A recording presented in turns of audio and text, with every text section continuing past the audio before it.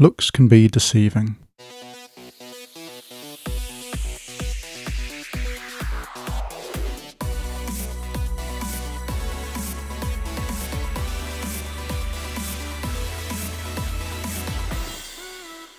Hello and welcome to this week's Urgent Bite, brought to you by the Royal New Zealand College of Urgent Care.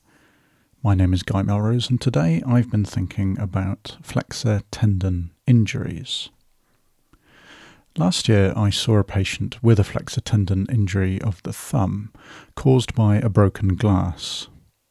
When the first aid dressing was taken down, the wound did not initially look too bad. There was minimal bleeding and it looked, to the naked eye, to be quite shallow. The digital nerves were intact, but there was not much active flexion, so a tendon injury was very much on the cards. And after ring blocking and exploration of the wound, revealed a divided tendon and the patient was referred for surgical repair. Reflecting on this case, I decided to look a little bit deeper into assessing hand wounds, not least because I was struck by how innocuous the wound looked on initial inspection. I was interested in the potential for missing significant injuries when the wound might not look too significant, and also how partial tendon injuries might give us false reassurance through residual active movement. And the conclusions I've made from my readings around this topic is that my index of suspicion when it comes to hand injuries, and therefore my threshold for referral, has been broadened. If we think of the place urgent care has in the health world, I like to think of the trio of urgent care, GP and ED as the general public's open access entry to the health system. GPs manage the ongoing health maintenance of the population. EDs are there for the life and limb threatening things, and that leaves urgent care in the middle. There for things that need to be seen urgently, that cannot wait for their regular doctor, but do not warrant an emergency department. Now, when it comes to trauma, almost all major trauma will be taken to ED. Most of the injuries that come through urgent care do so because the patient is ambulatory, or at least able to make it to the clinic without the need of an ambulance. But this does not negate the possibility of the patient having an injury requiring an orthopaedic or plastic surgeon. And herein lies one of the key discriminators that marks urgent care out for me as an independent specialty. Our vital contribution to the system is in managing trauma that does not need a hospital straight away, but identifying those subtle injuries that actually do is our job. The Lisfranc injury of the foot is a good example, or a Seymour fracture. And I would put identifying significant tendon injuries of the hand in this category too. Now, my reading involved a PubMed search, and I came across 3 papers that are definitely worth reading. The first paper I want to draw your attention to is from 2007. Dr. Nassab et al. Wrote The Diagnostic Accuracy of Clinical Examination in Hand Lacerations in the International Journal of Surgery, and it's an open access paper that's linked in the show notes. They compared 101 cases by looking at operative findings and how they compared to the clinical findings of the ED clinician and the hand surgeon prior to surgery. And they found that 32% of flexor tendon injuries were missed by the hand surgeon and ED doctors on examination. Reading this certainly gave me food for thought, especially as their conclusion recommended formal exploration due to this high miss rate.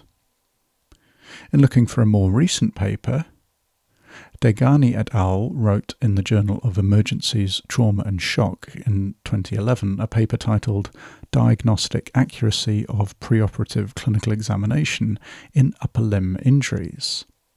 They looked at 250 patients examined by an orthopaedic resident without expansion of the wound prior to a formal exploration by a hand surgeon in theatre. They found that for volar wounds, 14% of injuries were underestimated by the resident on examination.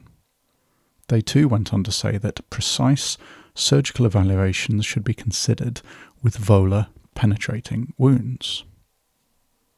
And a paper in the journal Hand Surgery and Rehabilitation in 2019 by Amsalam et al., titled Hand Injury Without Deficit, Is Systematic Surgical Exploration Justified?, reported on a prospective study of 135 patients, and they found that 58.6% were underdiagnosed. In this study, the patients had been seen by a hand fellow and had a quick assessment in ED. If no tendon injury was found or suspected, they went on for formal review.